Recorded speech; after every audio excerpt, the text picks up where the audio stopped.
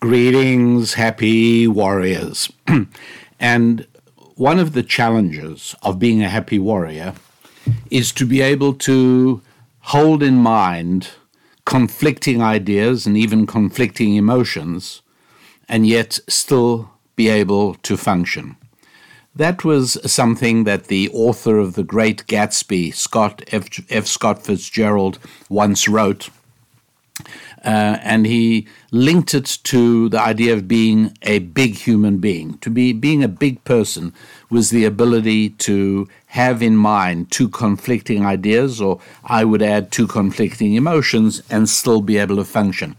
It's not easy, and a happy warrior has to be able to do it. Sometimes you are coping with a loss. Sometimes you are coping with stress and worry. Sometimes you're coping with a family emergency while at the same time you have a financial emergency.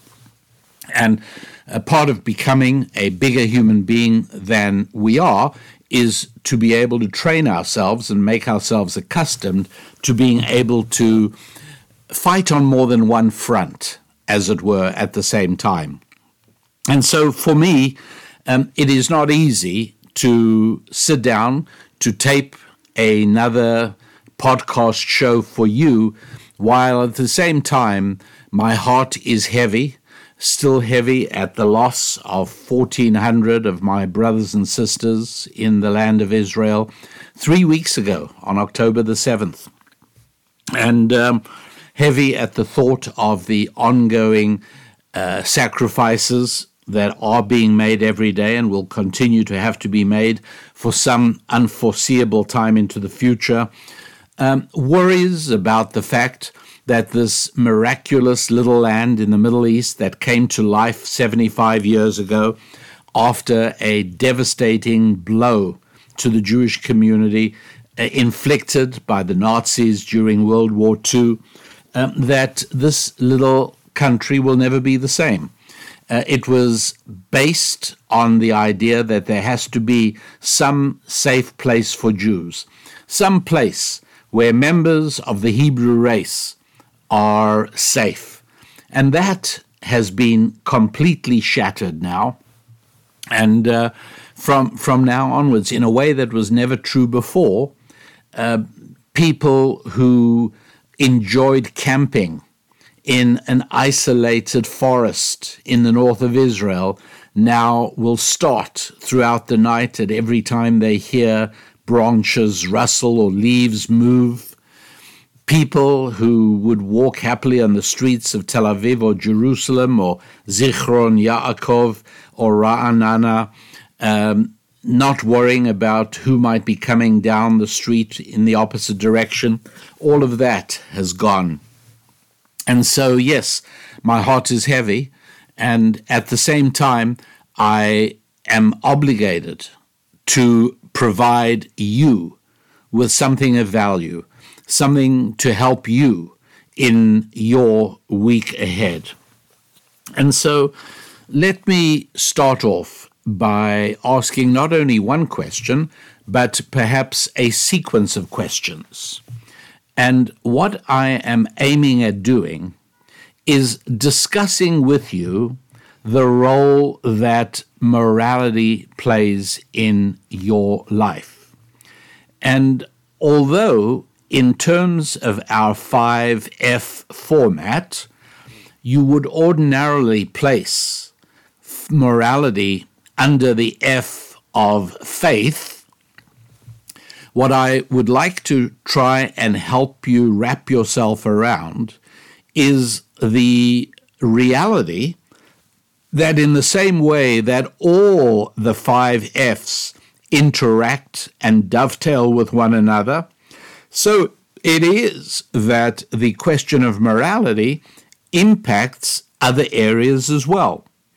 The way in which you raise your children, you would do so with considerably more conviction, knowing the morality involved, knowing the moral mandates of child raising.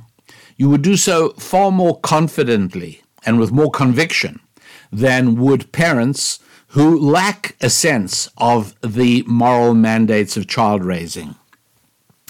If it's in connection with family members, in other words, should a clash arise between your spouse and, shall we say, his or her parents, what is the right position for you to take? In the finance arena, is sticking firm to the terms of a contract, even if it is going to harm the person who signed that contract with you, never believing that it might ever come to the point to which it has arrived? Is sticking to the terms of that contract moral, or is it more moral to surrender the contract, tear it up as it were, and split the costs, split the loss? If you stuck to the terms of the contract, you would be whole and the other party would lose. If you surrendered the contract, well, you could decide to perhaps split the loss. Which is more moral? And knowing the answer to that means you can act with certainty, you can act with confidence and conviction. And so morality becomes something that is not only for consideration at church on Sunday, but it is something that impacts our lives every single day of the week. What is more, I think it is important to understand that the word morality never means anything if you don't also define the system of morality to which you refer. For instance, it was said by many during the days following the terrorist attack on America, 9/11, that it was immoral of the terrorists to do what they did. But obviously, it was not the way they and many of their co-religionists saw it. Otherwise, the actions would hardly have been celebrated. And the terrorists wouldn't have been celebrated as heroes. And so to simply assume that there is a universal morality to which everybody subscribes, no, it's not like that at all. There is absolutely no such thing as a universal morality that is self-evident to everybody. Not at all. And so that has to be clarified in order for you to be able to act with full confidence and conviction in all areas of your life. Thirdly, I want to stress that morality is not like, shall we say, walking. Somehow or another, regardless of how badly or how brilliantly parents parent their young toddlers, they start to walk. Some earlier, some later. But it's not as if parents have to go to courses to learn how to teach their youngsters to be able to walk. No. There is something else. Morality is not like learning to walk. Morality is more like calculus or cooking or car repair. You have to learn about it. It's not innate. And something else that isn't innate that I have to ask you to do and to remind you to do is to subscribe to the podcast. And you're used to this, of course, already, because every single podcast you listen to, they always say, please go ahead and subscribe. And the reason is that it is helpful to the content creator involved, in this case, your rabbi, that would be me, and it is without cost to you. It is something that affects the metrics of how readership is measured. It affects the algorithms in terms of how the content is promoted. And so I do the same as everyone else in this regard, in that I ask you to please go ahead and take a moment right now to make sure that you are subscribed to this podcast. That would be fantastic.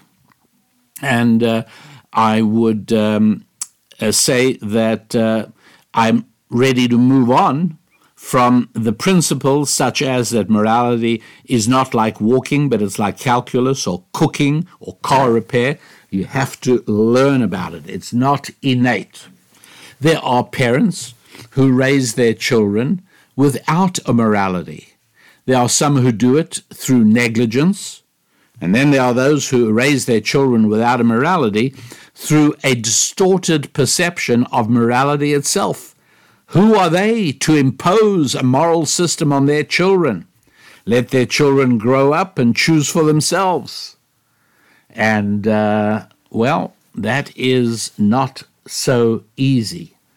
And when there are enough people in the society who do not have a shared moral system, then you do not have a community. You no longer have a society. I speak about America because I'm most familiar with America.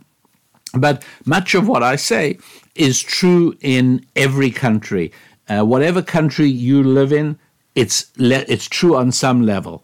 In America, in the summer of 2020, protesters, really rioters and looters, caused billions of dollars of destruction. And it's not without cost. There were individuals who had to pay the price of that. And somehow there was confusion in the morality of the society. People got arrested for gathering at a church, but if the same number of people were protesting for Black Lives Matter, they were given a free pass. Obviously, there is a moral system that okays that. It's not my moral system, and it's clearly not the moral system of many people in the United States, which is why it is evident that America is no longer a society, a culture, a civilization, a country. It is none of those things right now. Obviously, it is clear that a moral system that says that people who want to, if you'll pardon me, protest the climate change, and they are allowed to block a highway and inconveniencing other people who are trying to get to work. The system that says that that is moral is clearly the system guiding those people who are blocking the highway, but it's not the moral system of everybody else. And so this confusion about morality is really very serious indeed. It should not be dismissed as something to be discussed by theologians or by philosophers or by ethicists. No, you and I, each of us needs clarity on the question of morality, and we need to live among other people who share that vision of morality. Because although I can comfortably live among people who have a different attitude towards what is good music, and I can comfortably live among other people who have a different view of what constitutes good art, I don't see how I can live in proximity with people who subscribe to a completely different moral system. That's a reality. And obviously that has a bearing on Israel and Gaza. Neighbors with entirely different moral systems do not work out well. And that's true in terms of your own neighborhood. If you live next door to somebody with an entirely different moral system, it won't work well. It just won't be good. And I mean, you don't really need me to tell you the many different ways it's going to go very bad. And the same is true for countries as well. Once Germany was taken over by Nazism, and once a certain critical number of Germans in the German population in 1930s embraced the morality of Nazism, war was inevitable. It had to happen because it's not possible to get on with neighbors of an entirely different moral system. So I hope you're beginning to see that morality really is important, and you do need to clarify your own. Do I really need to spell out that marrying somebody with a different moral system from yours is a huge mistake? It's a life-spoiling mistake. And yet, I can't tell you how many people I know who got married without any conversation about a shared moral system. Oh, we love each other. We're in love. As if that explains it all. No, if you get married, you definitely need to make sure that your intended spouse shares your moral system. My goodness, so much misery could have been avoided if every couple getting married knew that simple rule. If you don't have a shared moral system, do not get married. Spend more time working it out if you really are wanting this person. Then you shouldn't tie yourselves to one another until that has been settled. Don't use your time dating to go to movies. Use your time to try and iron out what is the moral system that will rule and regulate your marriage. It's such an important peacemaker. It's such an important joy maker in a marriage to be married to somebody who shares, with whom you share, a moral vision. It's so clear. So let's take a look at some moral questions, shall we? Here is one. It's an important moral question. Apropos of the 3 weeks of fighting that was launched by the attack on Israeli settlements early in the morning of October the 7th, let us imagine for the moment that 1,400 Israelis were killed.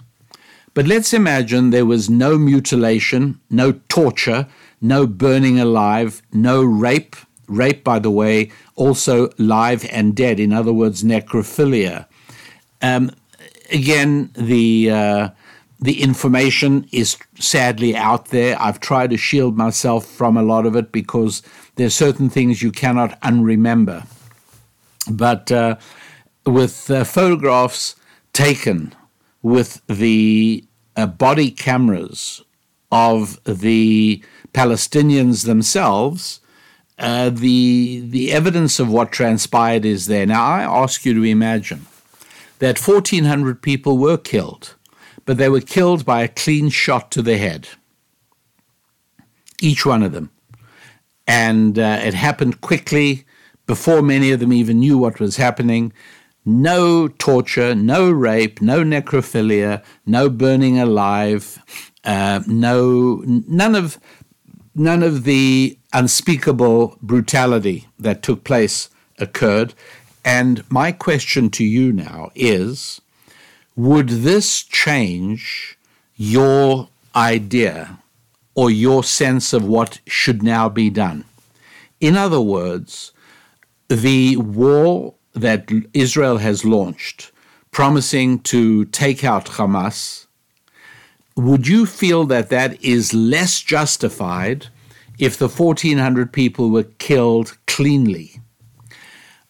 A stage further, how about if they were not civilians? How about if what was invaded were army barracks and the 1,400 people killed were all uniformed Israeli soldiers? Would you feel that that changes what level of retribution Israel is entitled to inflict? That's what I'm asking you to think about. Yes or no? It's a simple one, right? Yes or no. And yes or no questions are hard, aren't they? Because what people like to do is fudge with morality. Now, you cannot fudge with morality any more than you can with mathematics. or any more than you can with car repair, or any more than you can with cooking, right? In calculus, if you're asked to provide the integral, then it's very clear what the answer is. And it isn't good enough for you to say, it's 11, but it could also be 72, and I want to allow it to also be minus 24. No, it doesn't work that way. Cooking, you got to put in 2 tablespoons of olive oil. Is that what you did? Look, I don't want to be so anal about it. I put in somewhere between a teaspoon and a gallon. And it wasn't olive oil, it was motor oil. No, it doesn't work like that. The reality is that the world works in many areas on precision. Now, if somebody says, I love you so much, you don't have to ask for a numerical answer. But in car repair, if somebody says, did you measure the voltage at the chip that controls gear change of the engine? And you say, yes, I did. And they says, well, how much, what was the voltage? And you say, well, let's not be anal about it. I think we've got to accept a range of voltages.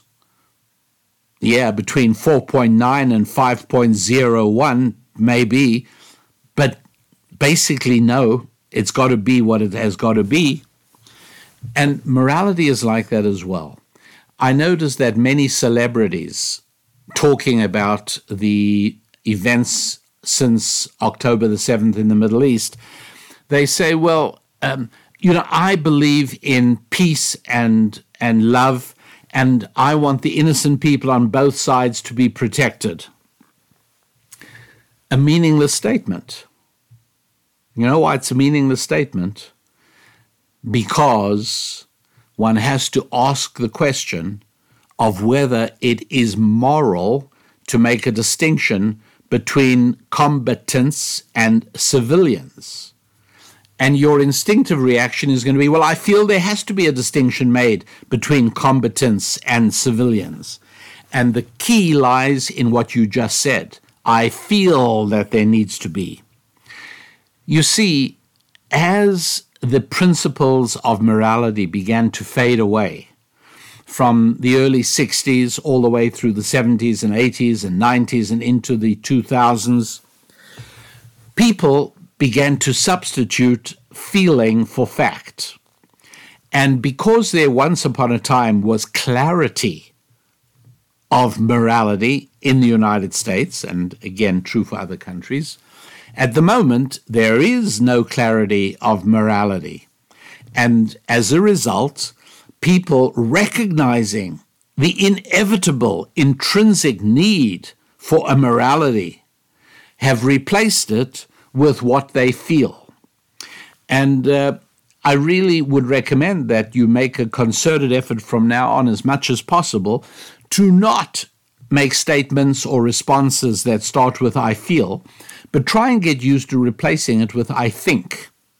Now, the reason we like saying I feel is because it's less confrontational. It's more polite. Because nobody can contradict your feelings. It's how I feel. If I were to say, I think you are wrong, I think the matter has to be resolved this way, that's very confrontational. But if I said, I feel that you're wrong and the matter is to be dealt with this way, then you might well say, well, let's look at your feelings. Let's try and understand what causes your feelings. God forbid that it's anything objective. God forbid that it's anything absolute. God forbid that you actually are wrong. No, I feel that it's wrong. That, by the way, is why it is when you are in negotiations with people, whether it's on a personal family level or whether it's on a financial level, on negotiations, you very often do want to make use of the word feel, precisely because you want to keep the conversation going. And feelings cannot be nailed down. And so it's possible to say, I understand why you feel that way. And if the person doesn't object, you keep going. And you say, you feel that way because this happened and that happened. And you have a conversation and you can start finding a point of agreement. That's what happens. And so I feel there has to be a difference between combatants and civilians. But is there really? Is that part of morality?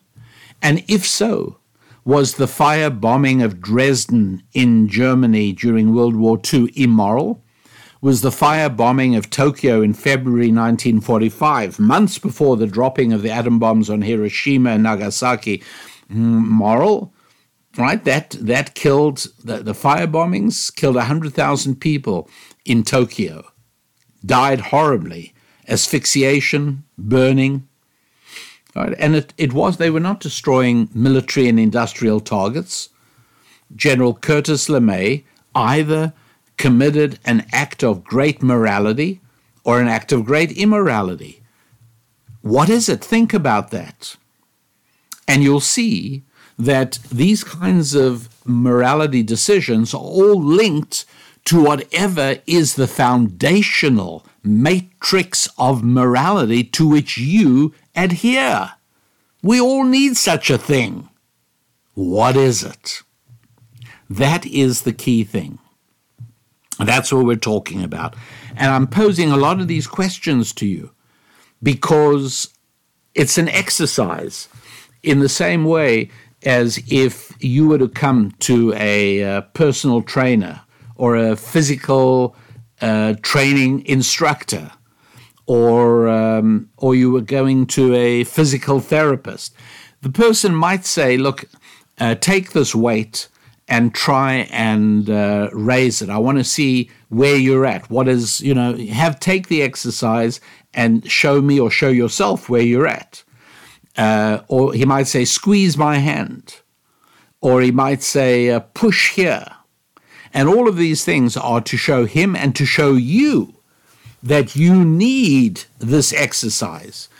In a way, if you'll pardon me, that is what I am doing. I'm posing these morality exercises to you in order to help you figure out where you stand. Do you have a morality matrix? And if not, what are you going to do about it? Does your family subscribe to a single unified morality matrix? Where does it come from? These are things that can be arrived at through these exercises, basically the questions I have been asking you to think about. Is preservation of life the main moral consideration?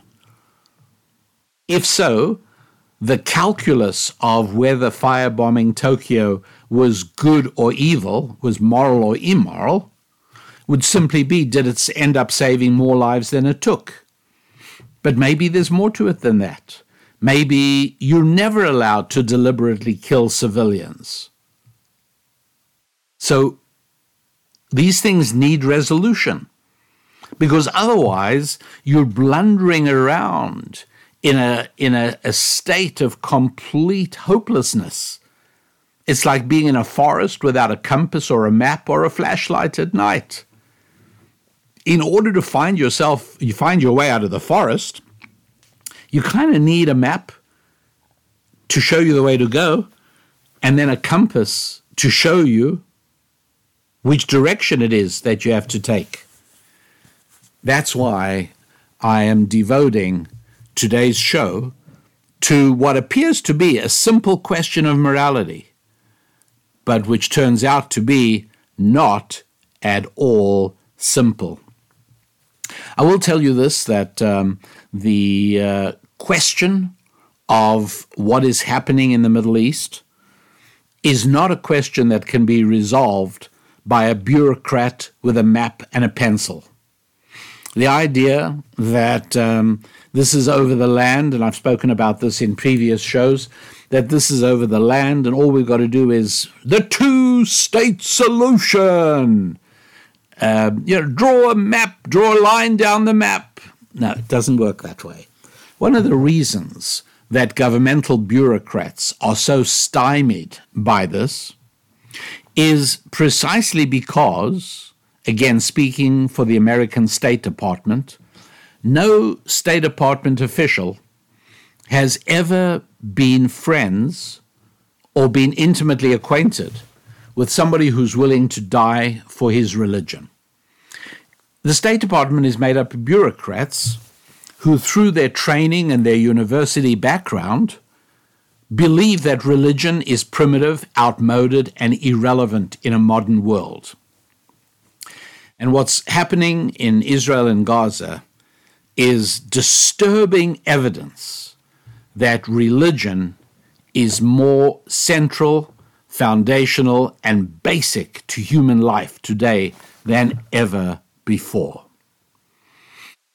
I prepared an audio program called The Clash of Destiny, decoding the secrets of Israel and Islam. Tower of Power. Excuse me, did I say Tower of Power? No, cancel that. Clash of Destiny. That's what it is. The Clash of Destiny, decoding the secrets of Israel and Islam. Basically, as I've explained before, we are living through historic times, a titanic struggle between the culture of the Quran and the twin civilizations of the Bible, Judaism and Christianity. And what did the struggle with Nazi Germany in the middle of the 20th century, what did that have to do with anything? All of that explained in an amazing 2-hour program called The Clash of Destiny, and you will find that on our website at rabbidaniellapin.com. Rabbi Daniel Lapin, L-A-P-I-N, rabbidaniellapin.com, and look for Clash of Destiny, where I think you will open your eyes wide and say, oh, I never understood this. It will be as if a brilliant beacon of blazing incandescence suddenly lit up a dark forest in which you find yourself. All of a sudden, it makes sense. And make sense it does, and make no mistake about that. All right. So, with Clash of Destiny in the background, let's look at the famous trolley problem. I'm sure you've heard about it. It's, again, this is not particularly deep and profound, provided you have a matrix of morality. But if you don't, you could write a PhD thesis on this and get a graduate degree from any university in the world. This stuff is simple. So many things become simple once you have a matrix of morality. I was once advising parents who were having trouble with a son. And he was already in his 20s, and he was sitting around the house and watching videos and playing games and smoking marijuana, weed, and they were very disturbed. And fairly early on in the conversation, I said to them, how does he get around? Like, even going somewhere to buy this? Well, they say he takes his car. I said, oh, okay, fine, I understand. Just to get clarification, if he sits around the house all day, how did he get a car? So the woman said, my husband got it for him. The husband looked a combination between annoyed that she was sort of palming it off on him and guilty because he knew it was true. There are kind of these moments sometimes in counseling. I shouldn't tell you, but there are times where you watch things going on between a husband and a wife, and it gives you so much insight into what they haven't told you yet. But at any rate, in this case, I said, how does he fill his car with gasoline? Unless maybe it's an electric car. No, it's a gasoline car. Well, he uses our credit card. I asked a few more questions, and it became perfectly evident that his parents were enabling his self-destructive lifestyle. His parents were underwriting it. They were financing it. And so I asked the obvious question, which is, why didn't you turn off the financial spigot? And they both answered like almost simultaneously, which suggested to me that this was something they had discussed and already worked out.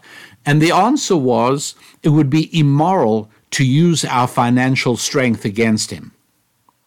Okay, there you go. And that led me to a conversation with them as to tell me the system of morality that says this. Right? Tell me.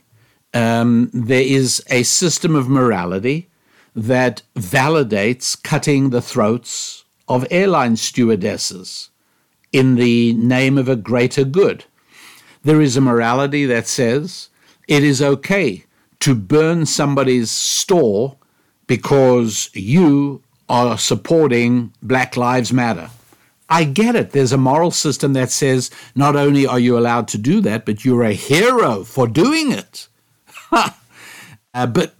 But it's not my moral system. So tell me what moral system says that you may not employ your economic vitality and strength in order to try and shape your son's behavior.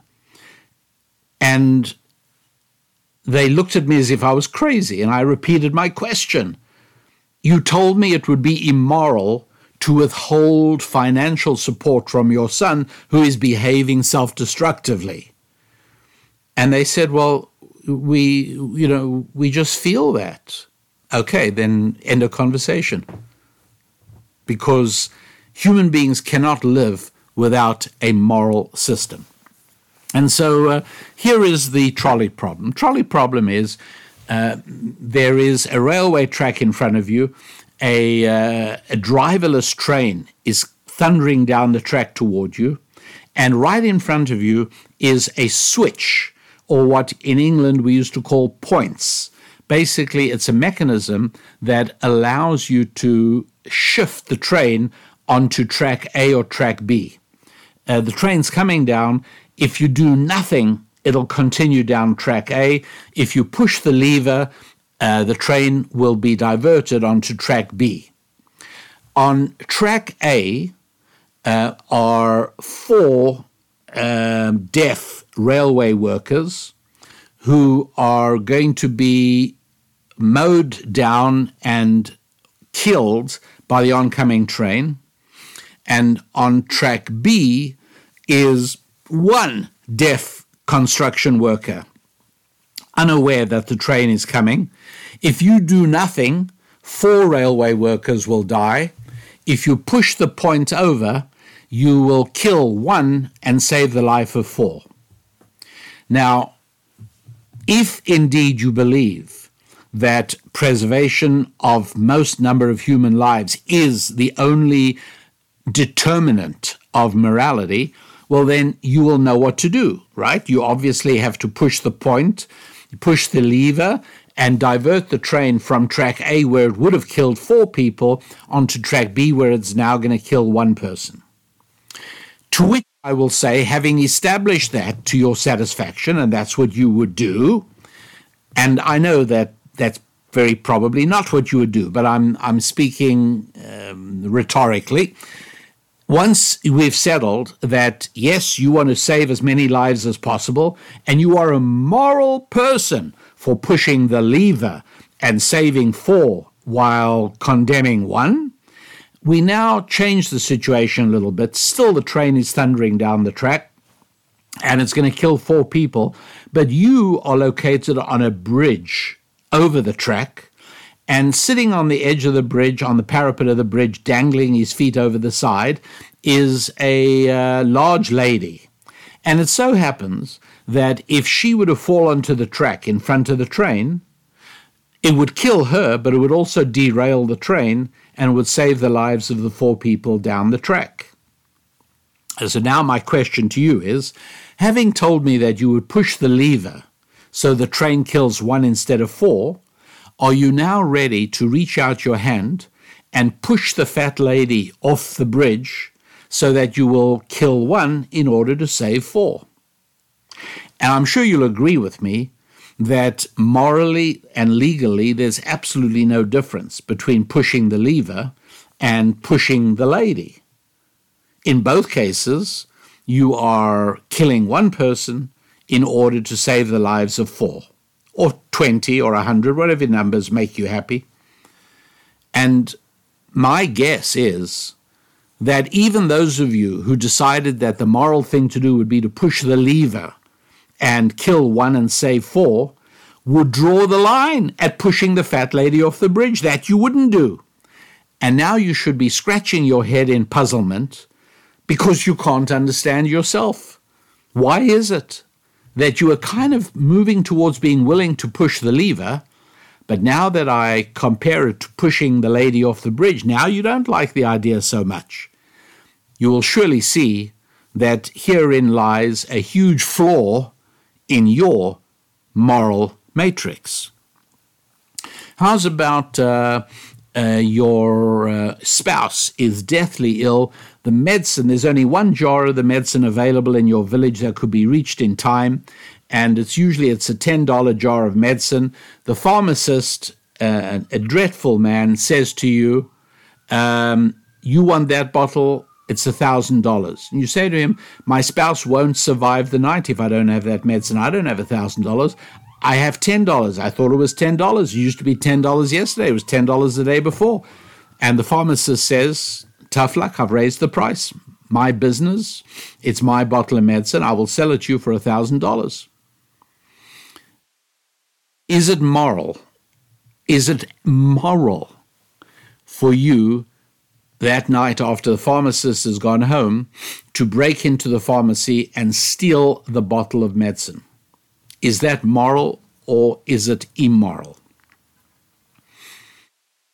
If Palestinians came into your house with their AK-47s and they said to you, do you have any Jews hidden here? And the truth was that you did have some Jews hidden in a secret cellar, is it moral to lie? I'm not saying is it expedient. I'm not saying would you do it. I'm saying in the absolute sense, is it moral to say to the Palestinian murderers, no, we have no Jews here? Or you have to say, yep, you got us, they're in the cellar? Or do you simply shrug your shoulders? What is the moral thing to do? In other words, are there ever circumstances in which it is moral to lie? So these are some of the questions that you have to think about in order to analyze whether or not you have a moral system that adequately answers all these questions without any internal contradictions and without any baffling problems. You got to decide, haven't you? You really have to know. How about if a stranger you don't know is being threatened with their life by some thug, and the absolute only way to save the life of that person is to shoot the thug dead? Is it moral for you to do that, or are you guilty of taking a life? Do you have a moral matrix that answers that question? Or do you respond to me by saying, well, I feel? See the problem with that? If Israel launches an attack on Gaza that is going to end up killing 100,000 Gazan Palestinians, would you discredit that attack on the basis of proportionality? They only killed 1,400 of your citizens. You're killing 100,000 of theirs. That's not a proportional response. It is therefore immoral. Is that what you would say? In other words, is proportionality part of your moral system? You have to know that. How about if the only way to save the lives of 5 people, 50 people, 500 people of your country, not people you know, just members of your society, the only way is to torture a secret out of a soldier on the other side? Moral or immoral? Do you have an answer? And I would love to hear these from you. I'm actually deliberately not giving you the answer in today's show because I want to not torture you, but I want to torment you. I really want to give you an opportunity to think deeply about these things before I provide an answer. And whether or not you like my answer will also very much depend on whether you have alternative answers. You've got to decide. For today, all I want to do is help you think through the necessity for establishing a moral system of your own, making sure that it's a moral system shared with those nearest and dearest to you, and finally ascertaining exactly what this moral system is and what it says about specific moral dilemmas. These are the questions that you should think about. Because if you manage to get through this little mini course this week and next week, not only will you be able to gain far greater clarity and insight into what is happening in the Middle East right now, but you will gain greater clarity and insight into what is happening in America right now. You will gain greater clarity and insight into the criminal justice system in your country, wherever it is. You will gain greater insight into medical assistance in dying, a policy now in Canada that is responsible for the death of a substantial number of Canadians. Moral or immoral? You cannot have it both ways. It is either moral for doctors to help patients kill themselves, or it is immoral for doctors to do that. Maybe it's not even a doctor. Maybe it's your friend next door asks you to help him kill him. He wants to die. Is it moral for you to do so? After all, you're helping another human being get what he wants. Or is it immoral? Is it moral to supply anything that your customer requires? Is that moral? And where does that morality stop? Is it moral for you to sell a gun to a customer who wants a gun? Is it moral for you to sell pornography to a customer who wants pornography? And if it is not moral, what is the basis for that? And please don't say, I just feel that way. I mean, you can say it, but then, of course, that ends our conversation. That is what we are supposed to be doing. Let us devote this week to trying to gain greater moral clarity. You cannot imagine what a pleasure it is in life to not have these kinds of baffling enigmas. To have moral clarity is so wonderful. It allows you to act with confidence in terms of your family. It allows you to act in confidence in terms of your finances. It allows you to act in confidence in terms of your friendships. Right? When do you sacrifice a friendship over an issue? Wouldn't you like to know these things? Well, life is quite different when you do have a coherent and reliable moral matrix. And that is what we are going to work on together. I'd love to hear your thoughts. The Happy Warriors website. If you're not yet a Happy Warrior, then you should become one. And that way we can communicate. Obviously, just because of the limits of time and what is feasible, I'm only able to engage in conversation with Happy Warriors. and there are a few exceptions.